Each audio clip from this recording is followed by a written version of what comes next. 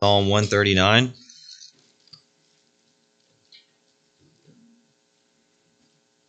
If you weren't able to be with us last week, you may be saying, why aren't you in Ephesians? Well, last week we finished Ephesians. Praise be to God for that.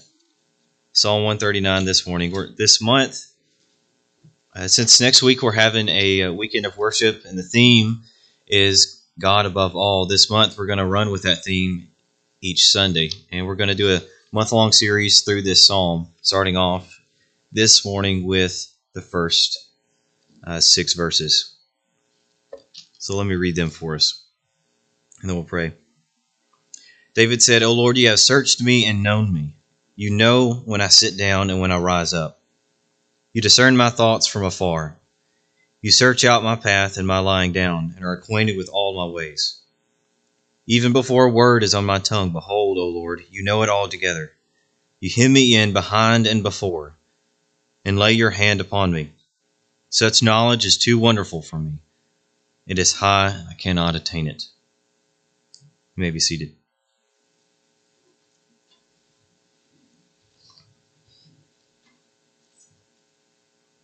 Let's pray. Lord, you've given us an opportunity this morning, as you do every Sunday, for us to be still and recognize you as God. Father, this morning I pray that our time here in Psalm 139 would be beneficial to us.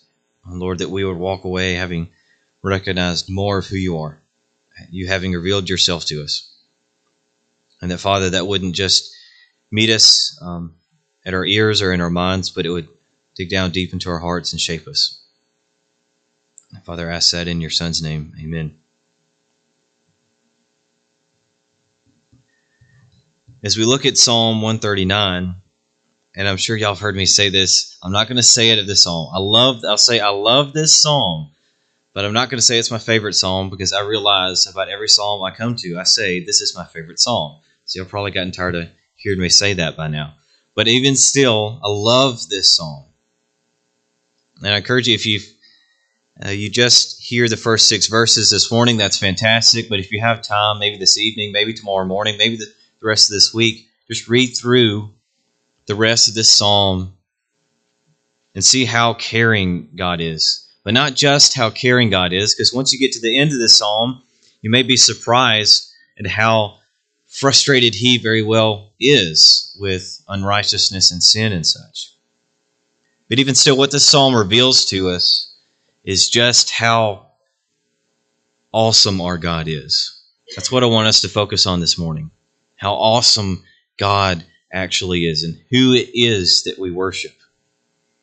But before we get to what the text actually has to say, we need to kind of start off with where we are. And as I was thinking about this passage, I got to thinking about just how fickle our hearts can actually be.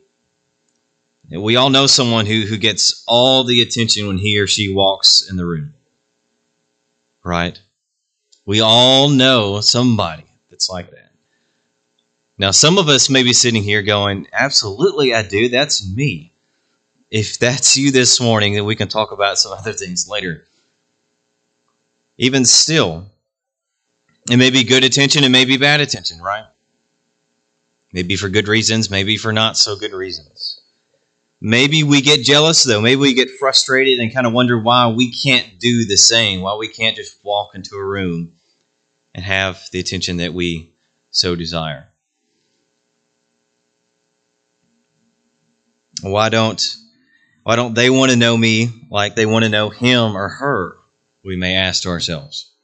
And so you sit there or stand there unknown, at least so you think. Right? But you see just how sensitive our hearts actually are. Now, some of us may be saying, well, I'm not that sensitive. I don't ever care who's looking at me when I walk in the room. If that's you, then you're probably the one that everyone notices when you walk in the room. But we have a strange thing about attention, don't we? But that I'm talking about is associated with people, isn't it? There's an amazing thing when we start talking about how God gives attention and who he has attention on. Did you know Or let me ask you this question. Did God know all about you when you got saved? We don't usually think like that, do we? We don't usually think like that because and this will be, man, it's just a soapbox. That's why I love this psalm. We have forgotten today, what Christians, I will absolutely say this and stand on it. Christians today have forgotten who God actually is. A lot of times we think when we're saved, and this is why we end up kind of falling away, or at least we feel as though we do, is because when we got saved, God didn't actually know all of us. So when we got saved, He only saved part of us. And then later on, He has to save the rest of us. He knew all of you when it was that you got saved, and He still does. He knows all of you more than you know all of you, which is amazing. And so we fool ourselves if we think that He must get to know the best of us and then ignore the worst part of us. That's not our God. And so what I hope to communicate to you today is that God's knowledge is absolutely above all. Over in Romans, the first chapter of Romans, I believe, if not the first chapter, it's Romans chapter 2, Paul talks about this creator-creature distinction. Now, some people, if we take different tribes, for example, out in the middle of nowhere, will begin to worship the things created. I say that's absolutely crazy, JP. Who would do that? Well, we do that just in a different way. We are created and we begin to worship ourselves. What Paul distinguishes there is that worship is not for the created. Worship is for the Creator. So I hope today our hearts are stirred to worship after we take a look at what David says. So then, if we want to focus on God's knowledge and that it's above all, how does David actually describe God's knowledge? And first off, in verses 1 through 4, he describes God's knowledge as exhaustive. Exhaustive. Now, when I say exhaustive, that doesn't mean that it's tiring. Exhaustive means all-encompassing, everything, all at once. Look at verses 1 through 4 with me. David says, "O Lord, you have searched me and known me." He seems to be the center of God's knowledge here for this moment. You know when I sit down and when I rise up, you discern my thoughts from afar. You search out my path and my lying down and are acquainted with all my ways. Even before a word is on my tongue, even before you say what it is that you're going to say. He says, "Behold, O Lord, you know it all together." Now, how is it that the God that we worship knows what you're going to do, what you're going to say, before it's even actually taken place and before the thought has come into your head? That seems wild and crazy, doesn't it?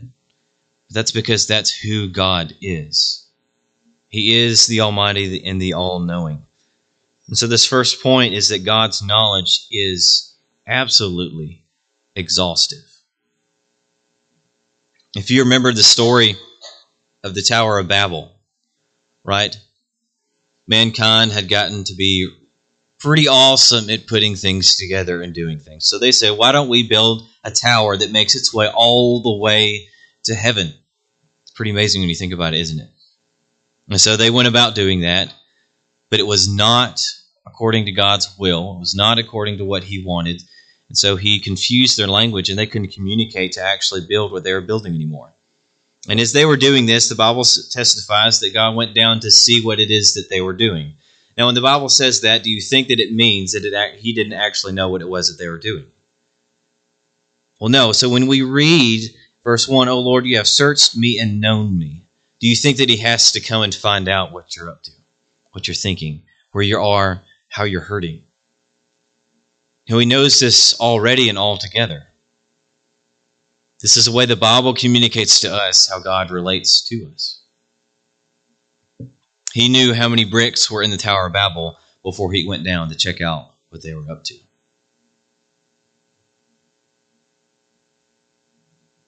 And if you think about another story as an example, In the Garden of Eden, when Adam and Eve had sinned, you remember that story, I hope.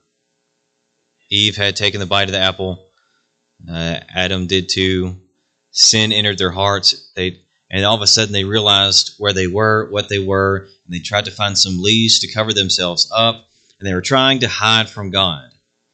They had forgotten who He actually was. And then God went down and said, "Where are you?" Do you think that He didn't actually know where they were? Of course not. He's meeting them where they were with His own knowledge.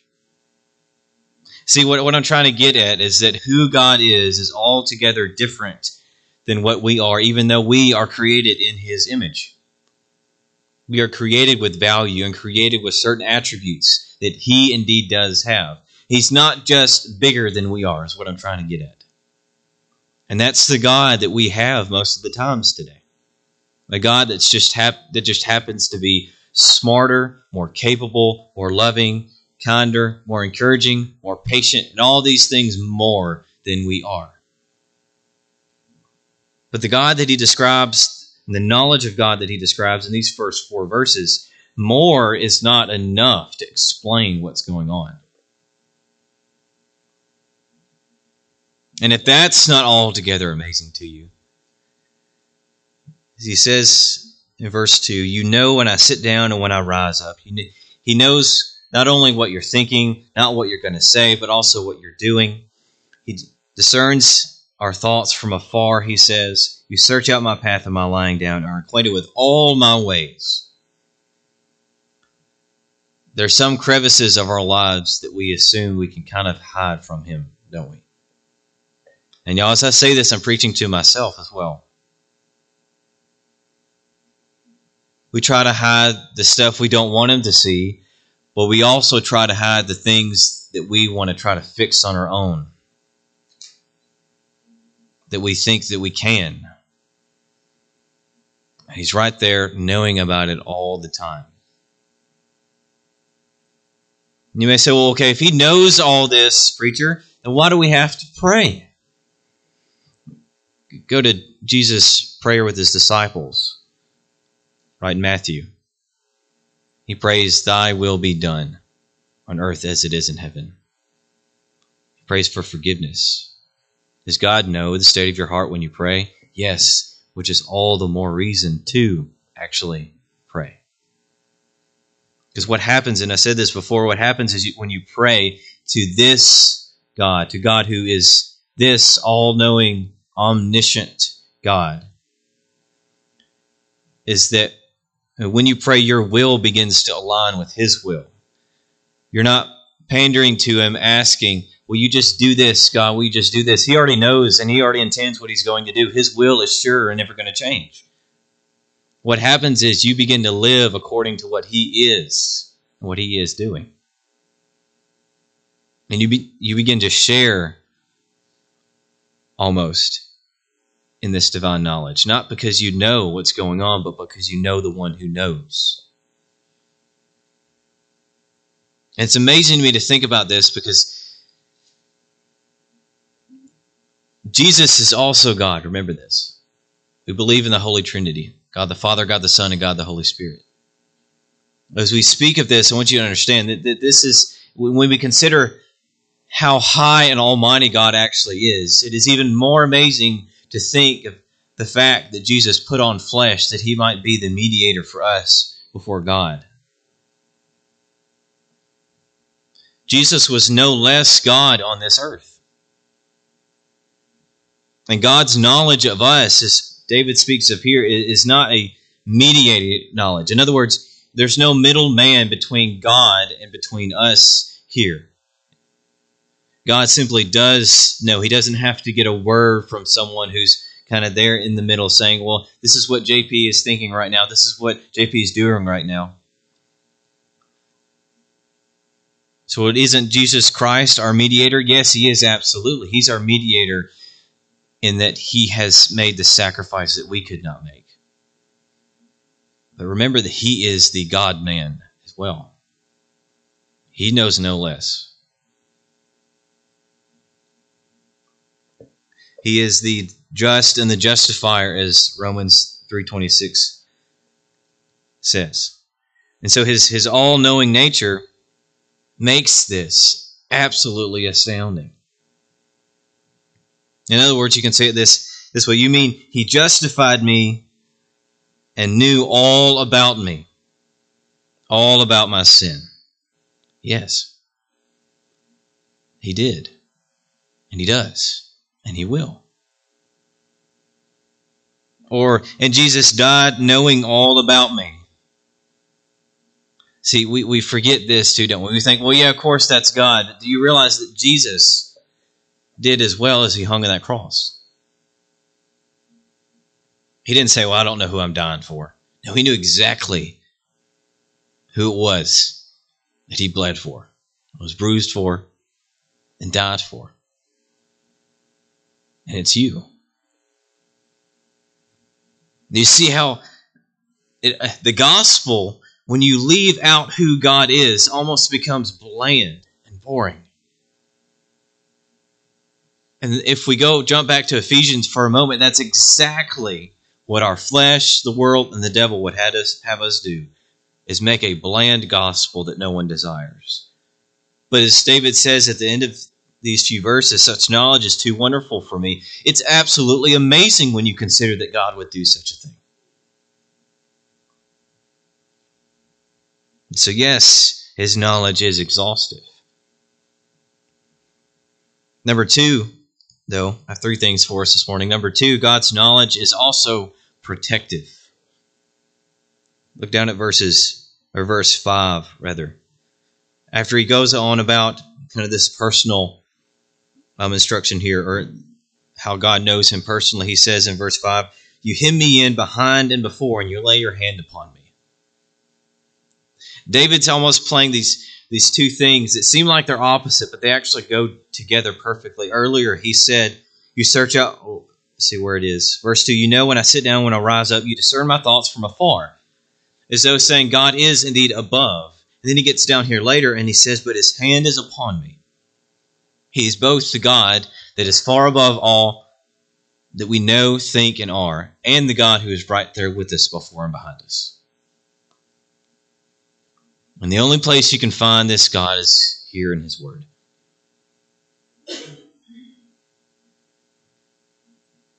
I hope it's beginning to be too wonderful for you if you think about this. Do you ever get irritated at someone who's behind you or before you when you're driving? And y'all, you have no idea when I say that how much I'm talking about myself. Like seriously, you don't have any idea. But think about that for a moment, how little control you have of that. You can do all you want to, but that person behind you is still going to ride your tail, unless all of a sudden you make them stop, and that's a whole other bad situation.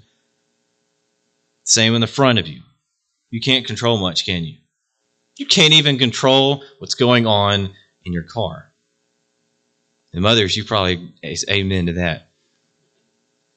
But we're closing in here. You can't control what's going on in your heart either, can you? So we have very little control, actually. And we need someone altogether different, but altogether there to manage it and to do a work different. And that's where God comes in. That's why this is so amazing. He's before, he's behind, and he's right there. Another way to describe this would be to say that he's not distant or incapable. And too often, we believers say, well, yeah, I love God, I love Jesus. But we assume in how we live, how we think, maybe even in how we feel, that God is distant, that God is maybe a bit incapable.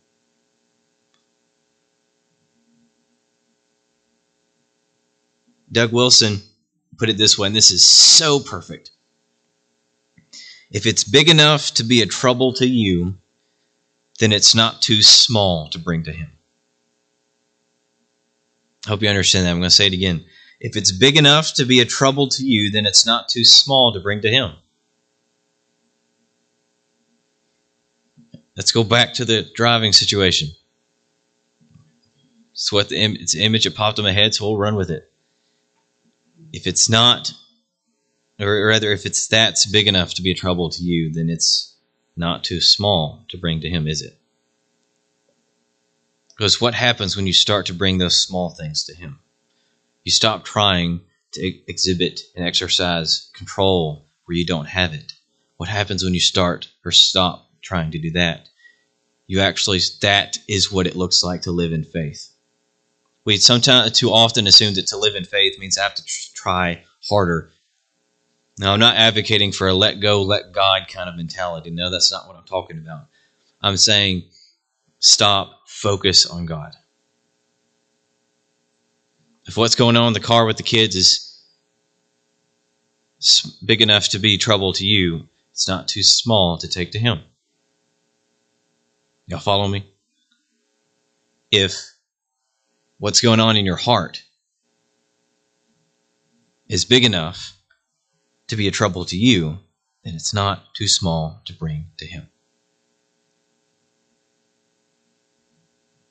You see, it's so beyond how often we think, isn't it?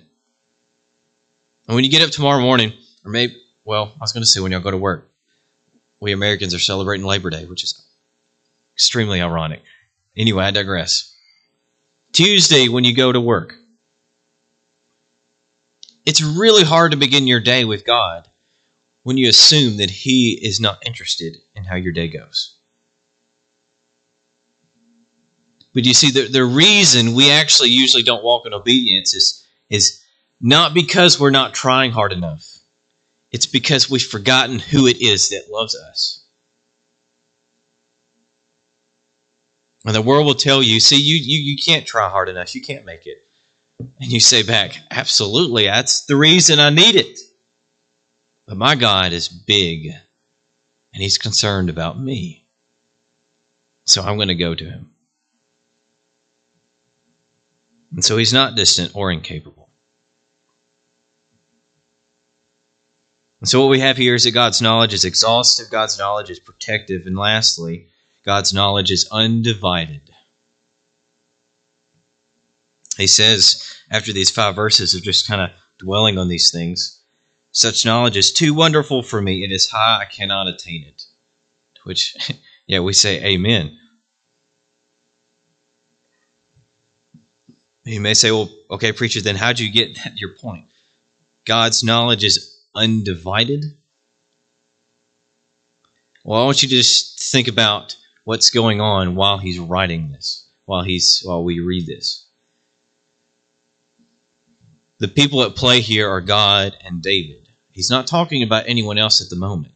And yet when you read the rest of the Psalms, even not far from where we are, you'll read about how the thunder rolls, the seas roar, and all that dwells in it. All these things are going on all at the same time. He even speaks of this thing called Leviathan that we really don't know exactly what it is. And then you read Psalm 139, and the question that ought to be popping up in our heads is, especially when we read verse 6, how is it that he can do this and all the rest at the same time? I can't. We go back to, we're not God. We're not God at all. 3 things for us kind of under this. First off, that we are always known. There's never a moment in which God does not know all of this and all there is to know about you. He doesn't get distracted by his other children. In other words, and I hope I can communicate this right, you always have all of God. Now think about that for a moment. All that we have described here, at least so far this morning, you always have at your disposal. Because he, being God, is able to have all of his attention directed at one particular person, and yet not fail in one bit and running the rest of the world and loving on the rest of his children all at the same time. Now, you mothers that have eyes in the back of your head, I know what you do is awesome, but it does not compare to this. He's all-knowing and everywhere at the same time. Now, I don't know about y'all, but I can't quite get my head around that. And yet, even though I don't understand it, it's exactly what my heart wants. We go back to the story we started off with, when we walk in a room and no one knows who we are, right? God never does not know who you are or what's going on. You're never that person to him, no matter how you think you feel or where you are. It's literally impossible for it to be otherwise, because God can never cease to be God. You understand that, right? He does not change. So we are always known. Now, this is great when we're having a hard time, but it's not so great when we want to sin, is it? This is where we get the gripe. Man, you mean God always knows what's going on? Yes, he does. Then we go back after that and we go, and yet he still, in Christ, loves me. How can that be? What's that little phrase, in Christ? We make God's love small when we make him small. But even in the midst of his knowledge of us, our sin before him, we're still called to come back to that throne. On the regular. That's amazing. So we're always known. We're always welcome to him, as it was the second thing. That's essentially what I just said. There's never a time when you have put your faith in Christ, there's never a time in which he does not want to hear from you. Now, those of you that have many friends, at least all of us probably have some friends, but there's some of us that are just cooler than others, maybe. You'd probably be upset if you had some friends say, I just don't want to be your friend anymore. And maybe that's happened to you. Maybe they are not that honest. Maybe they just fall off the face of the earth. Who knows? But you never like that, do you? It's never fun. God does not do that. Even those, let's switch this up just a little bit. We have some friends, family, maybe spouses, that know us better than anyone else on the planet, which is really cool when you think about it. God gives us such people. They know the good parts, they know the bad parts, but even they do not know every last bit of you. And sometimes we think, well, if I just keep back this part, they'll still care for me. That might work in some relationships on this earth, but there's nothing you can keep back from him. And he still loves you. That's worthy of worship, if I'm not mistaken. So we are always known, we're always welcome. We always, and I essentially said this earlier, we always have all of his attention. I don't quite remember a lot of stories when I was a child, but I do know what kids do when they want attention and they're not getting it. Boy, do they cry, don't they? They whine, do this, do that. Now I say kids. I don't want to direct that just at the kids in the room, because in reality, guess what? We're all that way, aren't we? We still whine and want attention, don't we? And all God's people said, y'all know it. I know it. But see, when we get to be adults, sin's had its way maybe a little bit longer than in the kids. It gets a little more devious, a little operating just a little bit keener. And we can hide our desire for attention in trying to be maybe more righteous than we think we are. maybe in trying to put others down farther than ourselves. Right? But we still need the same thing. And God is that thing that we need. There's a great pastor by the name of John Piper. I encourage you to listen to him if you're ever in the mood for just listening to sermons and such. But he has a phrase, and he says that God is the gospel, which I wholeheartedly believe. Because what happened in the gospel is that we were brought into this divine knowledge. Not us knowing as God knows, but into it as God knowing us and loving us. So you this morning, Christian, you always have all of His attention. You never have any less than that. And so He's never distracted, not when we sin, nor when we behave, is He? And so what I encourage you to do this morning is to get out of the corner of your life. If we go back to that room scenario that you walk in, get out of the corner thinking that no one cares. And realize that He knows you and He sees you and He knows all of you.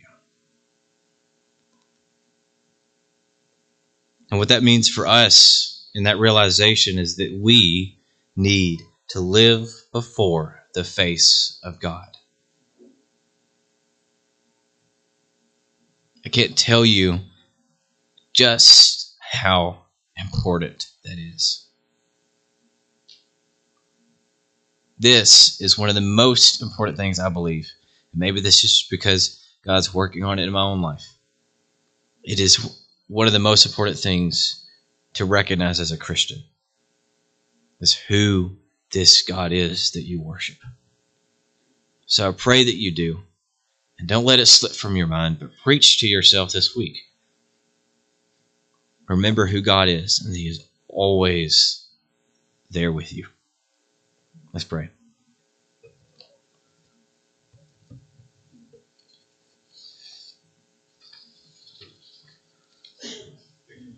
Lord, as we look at this and we recognize who you are and all that you know, it is indeed too wonderful for us, Lord, to comprehend.